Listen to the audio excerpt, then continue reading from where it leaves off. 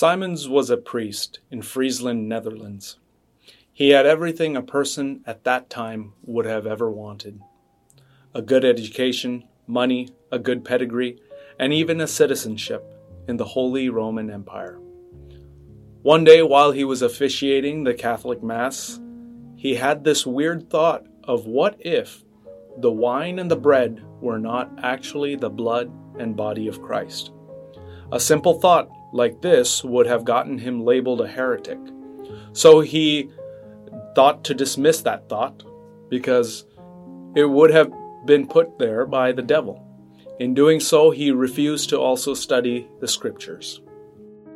But on March 30th, 1531, which is 490 years from tomorrow, one of the most life-changing events would take place in Menno Simons' life.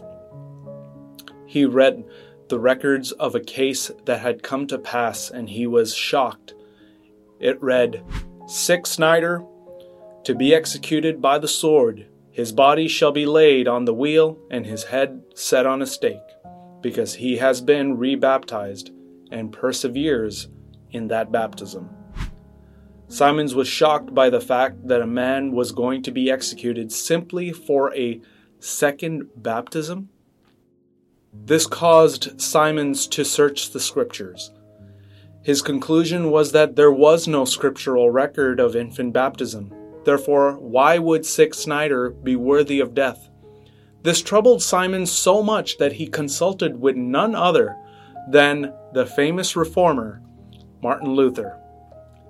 Luther had no scriptural evidence either for why Luther stood for infant baptism. And yes, you heard me right. Luther believed in infant baptism.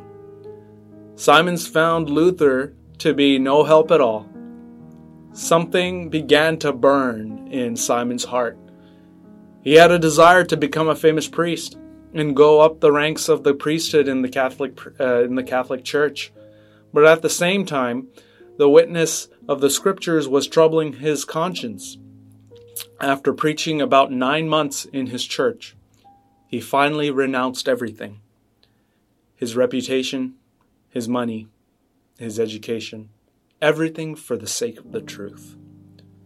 And just as Sic Snyder, Simons would eventually preach the same doctrine and force a strict code of standards amongst his people that he discipled, living a mild and peaceful life wherever they found themselves, strictly adhering to the scriptures. Eventually, the Catholic Church decreed him a heretic and any of his followers, and any of his practices in literature to be a practice of heresy. His followers became known as the Mennonites. But Simon exemplifies something very real today. The stand Snyder took shocked Simons. Sic Snyder was but a peasant man with no reputation. And why should a man give his life simply for something like a second baptism? It is true, because it is true. These days, it is not usually a good idea to use the life of someone to prove the validity of an argument, as many people have abused grace or used their privileges for selfish reasons and selfish gains or political advances. This is sometimes what we see take place in radicalism. But did you notice what ended up actually witnessing to Simons?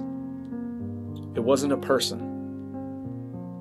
It was the scriptures. Romans 10, verse 17 tells us, "So then faith cometh by hearing, and hearing by the word of God." The life and death of Snyder forced Simons to study the scriptures, and this is what the life of a Christian should do also. Our witness is so that people would eventually come to read the Word of God, and eventually get saved. You cannot get saved without the Word of God.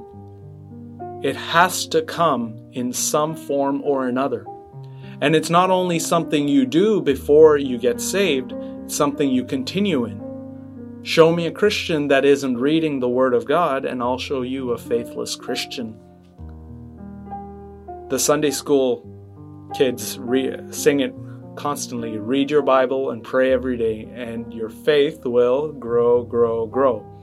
But don't read your Bible and pray every day, and what? You'll shrink, shrink, shrink. Simplest way to grow your faith, and take it also from Menno Simons, one of the most influential people in history, is to simply read and to study the Scriptures. Let's pray. Heavenly Father, we thank you, Lord, for Menno Simons and for the witness of Snyder and how you've used these two men in the history and of Christianity. And Lord, most of all, how you've used the Bible to change lives. But help us, Lord, to continue in the Bible and to constantly seek you to grow our faith. Help us, Lord, and give us a special blessing today, everyone watching and everyone listening to this podcast. I pray that you would bless them and bless the remainder of this day. And we thank you, Lord, and we praise you. Pray this in Jesus' name. Amen. Thanks for watching. We upload a new podcast each weekday at 6 a.m. For more info, check the link in the description below.